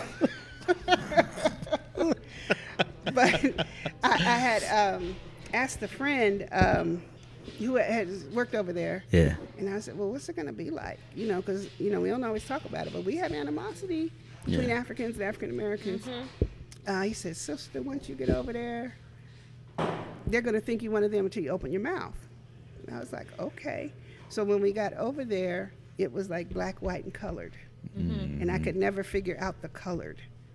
And he said, no, you would be colored. I was like, how am I colored? I'm black. He said, no, you don't look like you're pure African. And that's what a colored person was. I thought a colored person, go ahead. I thought a colored person was of Indian descent. Oh, okay. And that blew my mind because we were at a flea market and this woman said, you damn colored, I can't stand you colors. And they were both black. And I didn't understand, you know. Wow. So it's interesting, that mentality. How subtle it is. How subtle it is and how we still deal with it. Yeah. Here, we watch Underground. My students are obsessed with Underground. I've not seen it. Oh my God, you got to watch it. Go home and watch it today. It's like, did you ever watch Prison Break? The TV show Prison Break? Some of it. It's like Prison Break on the plantation. Okay. All right. Okay. And I like Journey Smollett as an actress. She even gave her brother a job. That's probably Jesse's last role. No, poor baby. But anyway, he had a scene and he was on one episode. But anyway, it talks about that dynamic, the house Negro, because when they're running away, she's house gal. You don't know nothing about there was animosity there. Yeah. So it's my students are obsessed with that show, but it lingers. Yeah. You know, and it's painful that we still dealing with this. There's this one image that I use in all of my work, ironically, except for this past show because she wasn't feeling right, and it's a slave girl holding a white baby. And the actual original image says Clara holding her owner. That's this is like a 9-month-old baby, right? Wild. That owns her. Shit. And Clara has this look on her face, and I'll show you the image. She's looking at, y'all still doing this? You know, I went through all of this. Clara's fed up. Yeah, Clara's like, I'm holding my owner, and y'all still acting the fool out here? You know, and I use that image a lot because of the way that she's looking back at us. Yeah. You know, it's a powerful image. With Converse Real Talk, it's obvious from the name that it's designed to make people talk. I feel like, though, that most of your work is designed in the same way, but less explicitly. Would that be true? That's true. It's conceptual. Yeah. Not as direct. Converse, you see the leaves, you see the chairs. You're supposed to have a conversation. Yeah. If once people realize that you can't sit in the chairs, because there's resistance because you don't touch it art. You know. But I would say, like I always tell these guys, don't look at it, look into it. And so you look at it, you're going to be like, I wonder how she did that. But you look into it and let that image come into your soul. You should have another conversation. Yeah. You know, or interest. I like conceptual works because it makes you think. Yeah. So when we did the Art League show, How Do I Say Her Name? And I did the glass quilt, and I had the video of where Sandra Bland drove the route. I never showed her picture. I didn't want to show her picture. I wanted you to look inside and past. I don't want you to be numb to her image. Right. Like people get numb of Trayvon's image. Right. Yeah. It's not about him in that hoodie. You know, that boy was hunted. He had on a hood in the rain, right? And Sandra Bland, that of course gets next to me because you drove by it coming in. You drive by it every day. To this day, I've not stopped. I don't ever want to be numb to it. Yeah. But the piece I did was a glass quilt, and it had the text of the traffic stop, 24 pages for a traffic stop, 24 pages. You know, and I literally embossed each letter of each word onto the glass in the design of a Gee's Bend quilt. And then inside I had images of her hands, because if you look at when she was being processed, you can look at that video on YouTube, and she's going like this, you know, and you know that am I not a man, am I not? Her hands are literally like this, and she kept going like this. And it was something was wrong at that very moment. And so I had images of her hands on leaves. and then I had a blue and a red light blinking. You know, so it was a total glass, you know, installation. And then you were looking through it, because how often do we look through that situation? This stuff ain't new. It's just being recorded. Yeah. You know, it's been going on for years, but we're seeing it now. And then to the glasses series, you keep telling me I'm not seeing what I'm seeing because everybody keeps getting off. Yeah. You know? So, yeah. So I try to be conceptual in that. That was a lot to take in. I try to be conceptual in that nature. I don't want to be direct. I could have put Sandra Bland on a feather, but I don't think it would be as impactful as reading the words of the transcript or seeing just the video of the route. Right. You know? Yeah. And so I think there's power when you, and Rebecca was talking about the same thing with Trayvon, a piece that she did. I remember the piece that she did. It was an image of her going through emotions and grief. Yeah. I remember that vividly. And so oftentimes when it comes to art from our people or people who receive it, they want something to be figurative. Yeah. They want to be able to connect to a figurative image as opposed to being more conceptual. Yeah. Yeah. Yeah. What are some of the next steps? Oh, sorry. What are some of the next steps, or where are you taking your art next? Where do you see your art next? I think this ironing board series is about to get real. I put one on Instagram. I'm starting to post a little bit more. Yeah. I only follow like 40 people. I didn't know I was following that many, to be honest. I was proud and said, I've only followed 20 people. That's funny. And I'm almost at 200 posts. Nice. That's a big deal for me. But I keep it art. Yeah. And I'm doing the ironing board series, and I'm using, the first one is of Clara, because, you know, that ironing board, it just represents all that hard back-breaking work that we had to do. So what I'm doing is I'm taking those images and turning them into like boxing posters. You know, champion, undefeated. Oh, I like that. Yeah. And then transferring that image onto that ironing board. So I've only got one done. I have an ironing board in my garage right now that I was working on yesterday. Yeah. So now I'm playing with how to rust things, controlled rust shapes and things like that. The image transfer is the easy part. Yeah. But all the other, you know, intricate parts. Yeah. That's kind of what I'm playing with. I don't know how far it'll go. I like to work in series, but I'll always print on feathers and leaves. Yeah. Now cotton. Yeah. So I'm still pushing the boundaries of the cotton too. Yeah. I'm still processing everything dealing with Sandra Bland, because I mean, like you were saying about you don't want to become numb to these things. I think oftentimes I had this conversation about Nipsey Hussle, right? Like we use these images and they become so ubiquitous that they don't mean anything. Right. Like they're just there. And I wish I would have known more about Nipsey. Like I said, I'm so old school. Yeah. And because we have Pandora and Spot and all this, I don't have to listen to new music. Yeah. You know, I like the old music. I wish I would have known more about Nipsey. Yeah. Because he was so important. I think a lot of us felt that way after his passing. Yeah. As I definitely felt that way. I was like, word? Like, all I remember is that he was selling the album for $1,000. You know what I'm saying? I remember when he did that. But other than that, like, I didn't know too much about him. Connected. Yeah. But now I've seen this image so much, it's just kind of like, all right, that's and I don't want to be numb to like, it. Right. You know what I'm saying? Like, I want to know more about the legacy, but that information, there's some information in articles and things like that, but these articles, the words that they're using to describe the man are ubiquitous too. Like, but you know that goes to these writers. No, everybody thinks they're a photographer and a writer now. Everybody wants to be creative. We actually just had this conversation, and it's interesting because a lot of times what gets lost, and this is a topic that we talk about a lot on this podcast, is voice. People don't understand how important voice is because they're like, okay, as long as I say it, it's important. Somebody gonna read it. Yeah.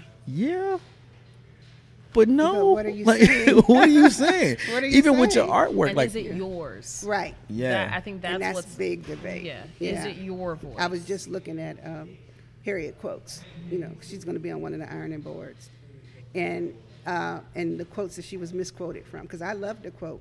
I would have freed hundreds of slaves, would have freed 100 more if they knew they were slaves, even if she didn't say it. Yeah. That's still a powerful quote. It's a powerful That's a great quote. quote.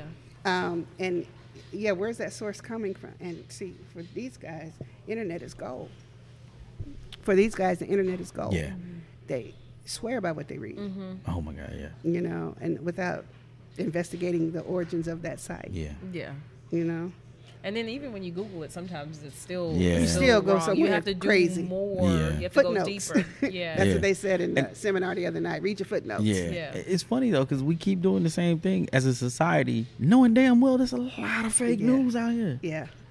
Like, it's, it's the craziest thing. Ooh, the magic word. We're still Fake trusting news. everything we read and not betting it, even though we know it's And the fake. scary part is the voters are believing that Yeah. foolishness. Yeah, I don't call him by name.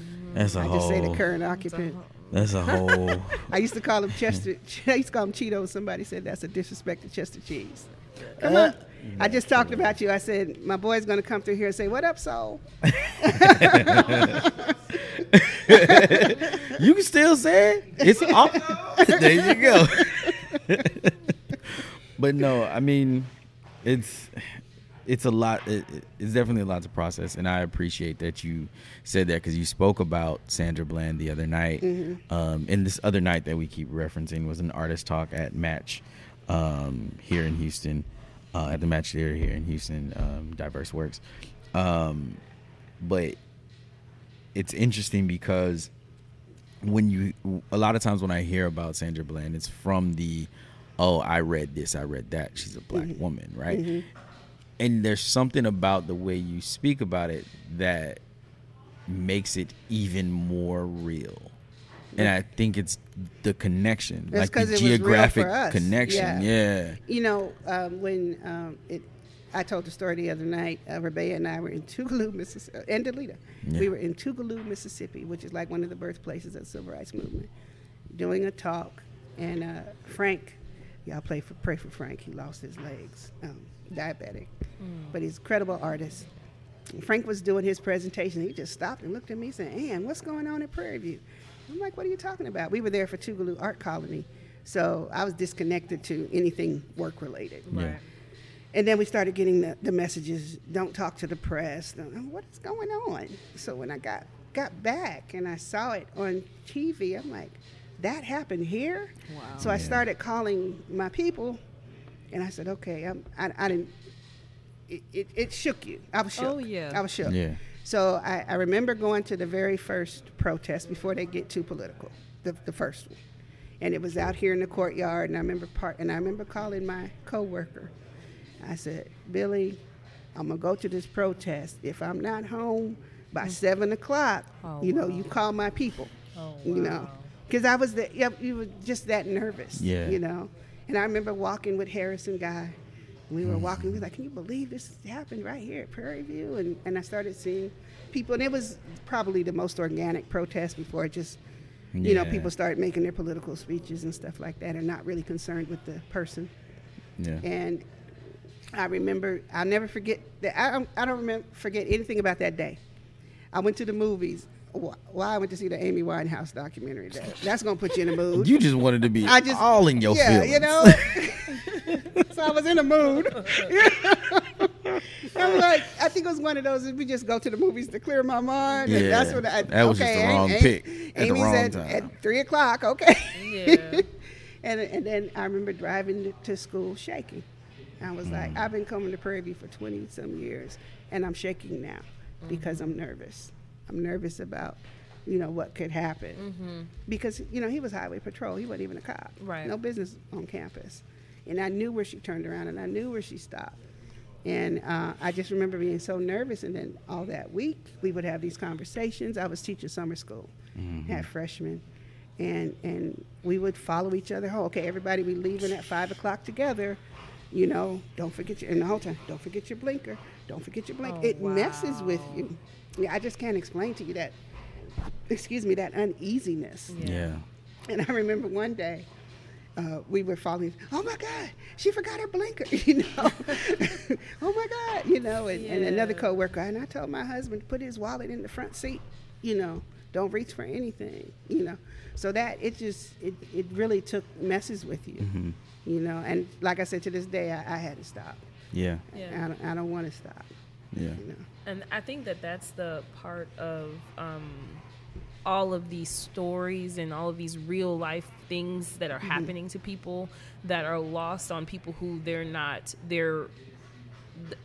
connected with. So that's not their world. That's not their world. They don't realize it. I think one of the things that I always think about is that Mark is a runner, and he used to like to run at night. Mm-hmm. Now he's like, I don't want to run at night, and with your headphones on. Yeah. I also don't want to go put a flyer in everybody's door to tell them that, hey, I'm your neighbor and I'm a runner. Right. I like to run at nighttime. Right. Because no other man has to do this. Why Right. should he have to Exactly. do it? That's wild to me. Yeah. But I feel like if it is your race, it is your people, it is the people that you identify with that are on a consistent basis that are affected by that, it affects you differently than if you were not. That's why people are oblivious to it. It won't, and I guess for me, and I'm sort of on a rant, but I feel like they won't get it until it happens to one of theirs. Until it gets close Yeah. to their community. Just like, gun control.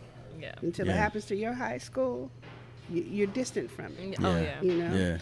And I think that's what resonated with me as you were speaking about it, because this is the epicenter, right? Like when we think of earthquakes and things like that, like the epicenter of the impact, like that's where it's palpable, where when people talk about it, it's the most real. Right. The farther away you get from it, Yeah. it's like, oh yeah, the further you are in Houston, and female. Yeah. Because Yeah. with the guys, and that was the basis for How Do I Say Her Name exhibition. Mm-hmm. And not to, loss of life is loss of life, and it's tragic regardless. When it's guys, we stop in 288, shutting down traffic. Yeah. But with women, it was not like that. Yeah. You would hear about it and then move on, but something about what happened to Sandra Bland, if Fox News covered it. Yeah. And they were outraged that she was pulled over for that, you know. That's serious. Like, yeah. You know how often people don't signal? Like, we all do it. We all yeah. do it. It just, when you read that transcript, and 24 pages, and she cussed him out good before she went on to glory. She cussed him out good. Yeah.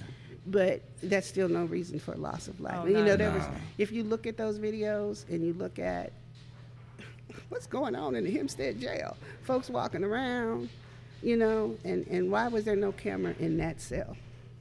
Yeah. That it's just so many layers to the story. Yeah. I think you talking about this, because I always try to explain to people that like art is important because it's literally people's blood, sweat, and tears that go into creating it. Someone who's a true artist. Yeah.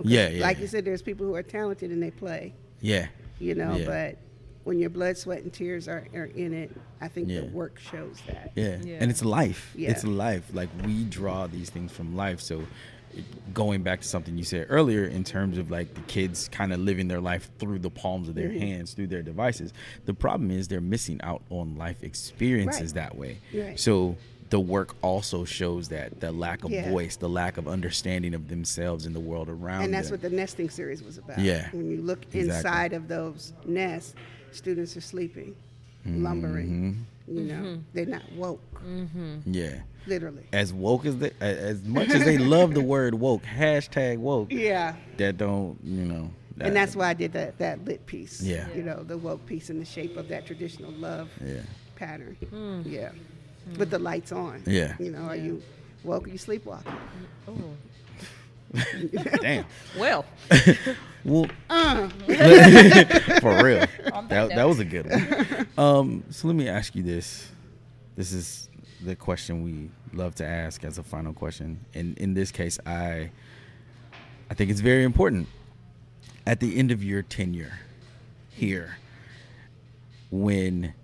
not even at the end of your tenure, because I'm sure you'll be written about before then, but when you are written about in the history books that are used to teach the next generation of African American art history, what would you want them to write about you? ugh, that the work set with you. You know, it sits with you. You don't know what kind of story you're going to get when you walk in, but you feel something walking out. You know, that's about. I don't know that I struck some kind of chord. Yeah. With somebody, and it wasn't commercial. You know. Yeah. It wasn't just doing this because somebody else is doing it. It was original, organic. Yeah. You know, if I could touch somebody's soul and the work was organic, you don't have to like it. I always tell them, you don't have to like what you see, but appreciate that someone else's passion. Yeah. You know, but I don't know. What would you think they should say about me? I'm just curious. I mean, the funny thing is, like, I feel like that's the goal for. Well, I know that's also my goal. Like. When and I don't know what what is being held for me, but I think it's important that people feel something when they encounter work. Right. I think in regards to you specifically, I think that you sparked a conversation, right? Because what do we learn from? How do we really learn? Right. You know, we learn from failures, and we learn from actually talking to people. Right. You have to talk. And that's why I said, like, your work it hinges a lot on the conversation to follow, right? Because I would agree. Yeah, you have that layer of what it is and on what type of ground it's on, right? It's on a leaf, it's on zucchini, it's on cotton, right? It's on all these things. But why? What's that conversation to follow, right? So it's like, as long as you can be that person that starts those conversations, you're changing lives. And I'd rather it be the why than the how. Yeah. You know, just how is just something I have to deal with because it's the uniqueness in the visual. Yeah. But I'm more interested in how this affects your how. Yeah. I mean your why. Yeah. And I think I love it, and that's where the originality, because it's the how coupled with the why, actually, that makes it so original. So when you said that what you wanted it to say, that made sense to me. It resonated with me, and it went well with it tied everything together that you've been saying. Cool. And I think you're well on your way. I think you're well on your way, because I don't need to rely on the Anna Nicole Smith theory. I'm gonna be all right. Nah, you can always have that's a backup plan. I mean, you don't need it. You don't need a plan B. That's phase 2. You know, in the words of Megan Thee Stallion, you're in your bag, but you're in his bag too. Well, she's not on the rap chip, so. And just like that. I'm just like, well, Megan, you better step it up. She's from Houston. I know that much. Now I'm gonna listen to her. I'm gonna listen for her now. Yeah, you know, you ain't got to, but no. So, can you tell the people where they can find you on the interwebs? Yes, my website is Soul Sister Art, SOLE, SISTER. Make sure it's SOLE. SoulSisterArt.com, and on Instagram, Soul Sister Art, and on Facebook, it's Ann Soul Sister Johnson. That's for the old people. That's for the old people.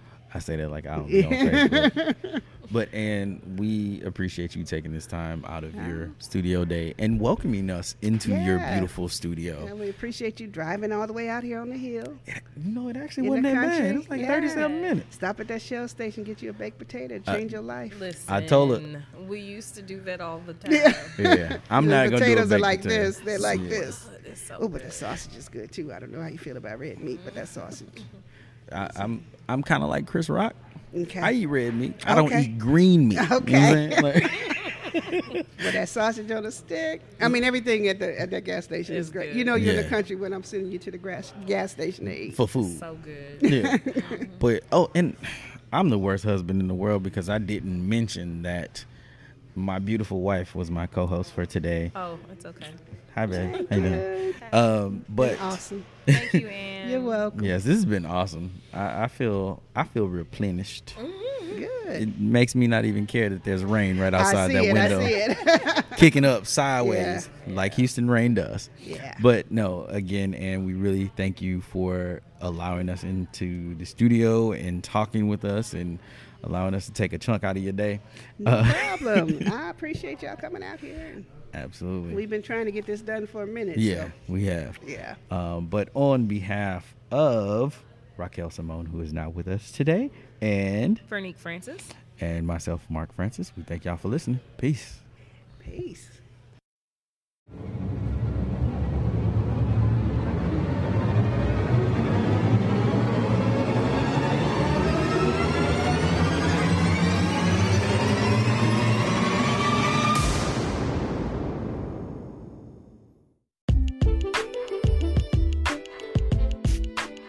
This season of the Arts Explanatory Comma podcast is brought to you in part by the City of Houston and Houston Arts Alliance.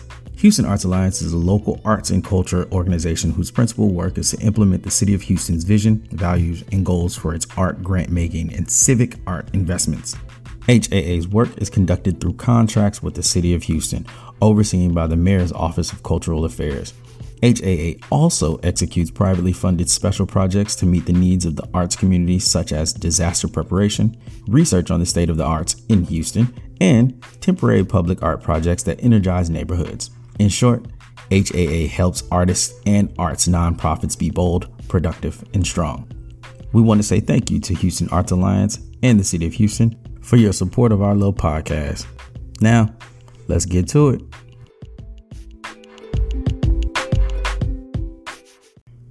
Hey, just quick heads up. This podcast may contain some adult language and adult themes. So if you got kids around, tell them earmuffs. If you're at work, put your headphones on. Just make sure you're not about to get in trouble for listening to this. Also, remember that it is all in artistic context. We're not just out here talking crazy for no reason. All the time anyway. But stay tuned.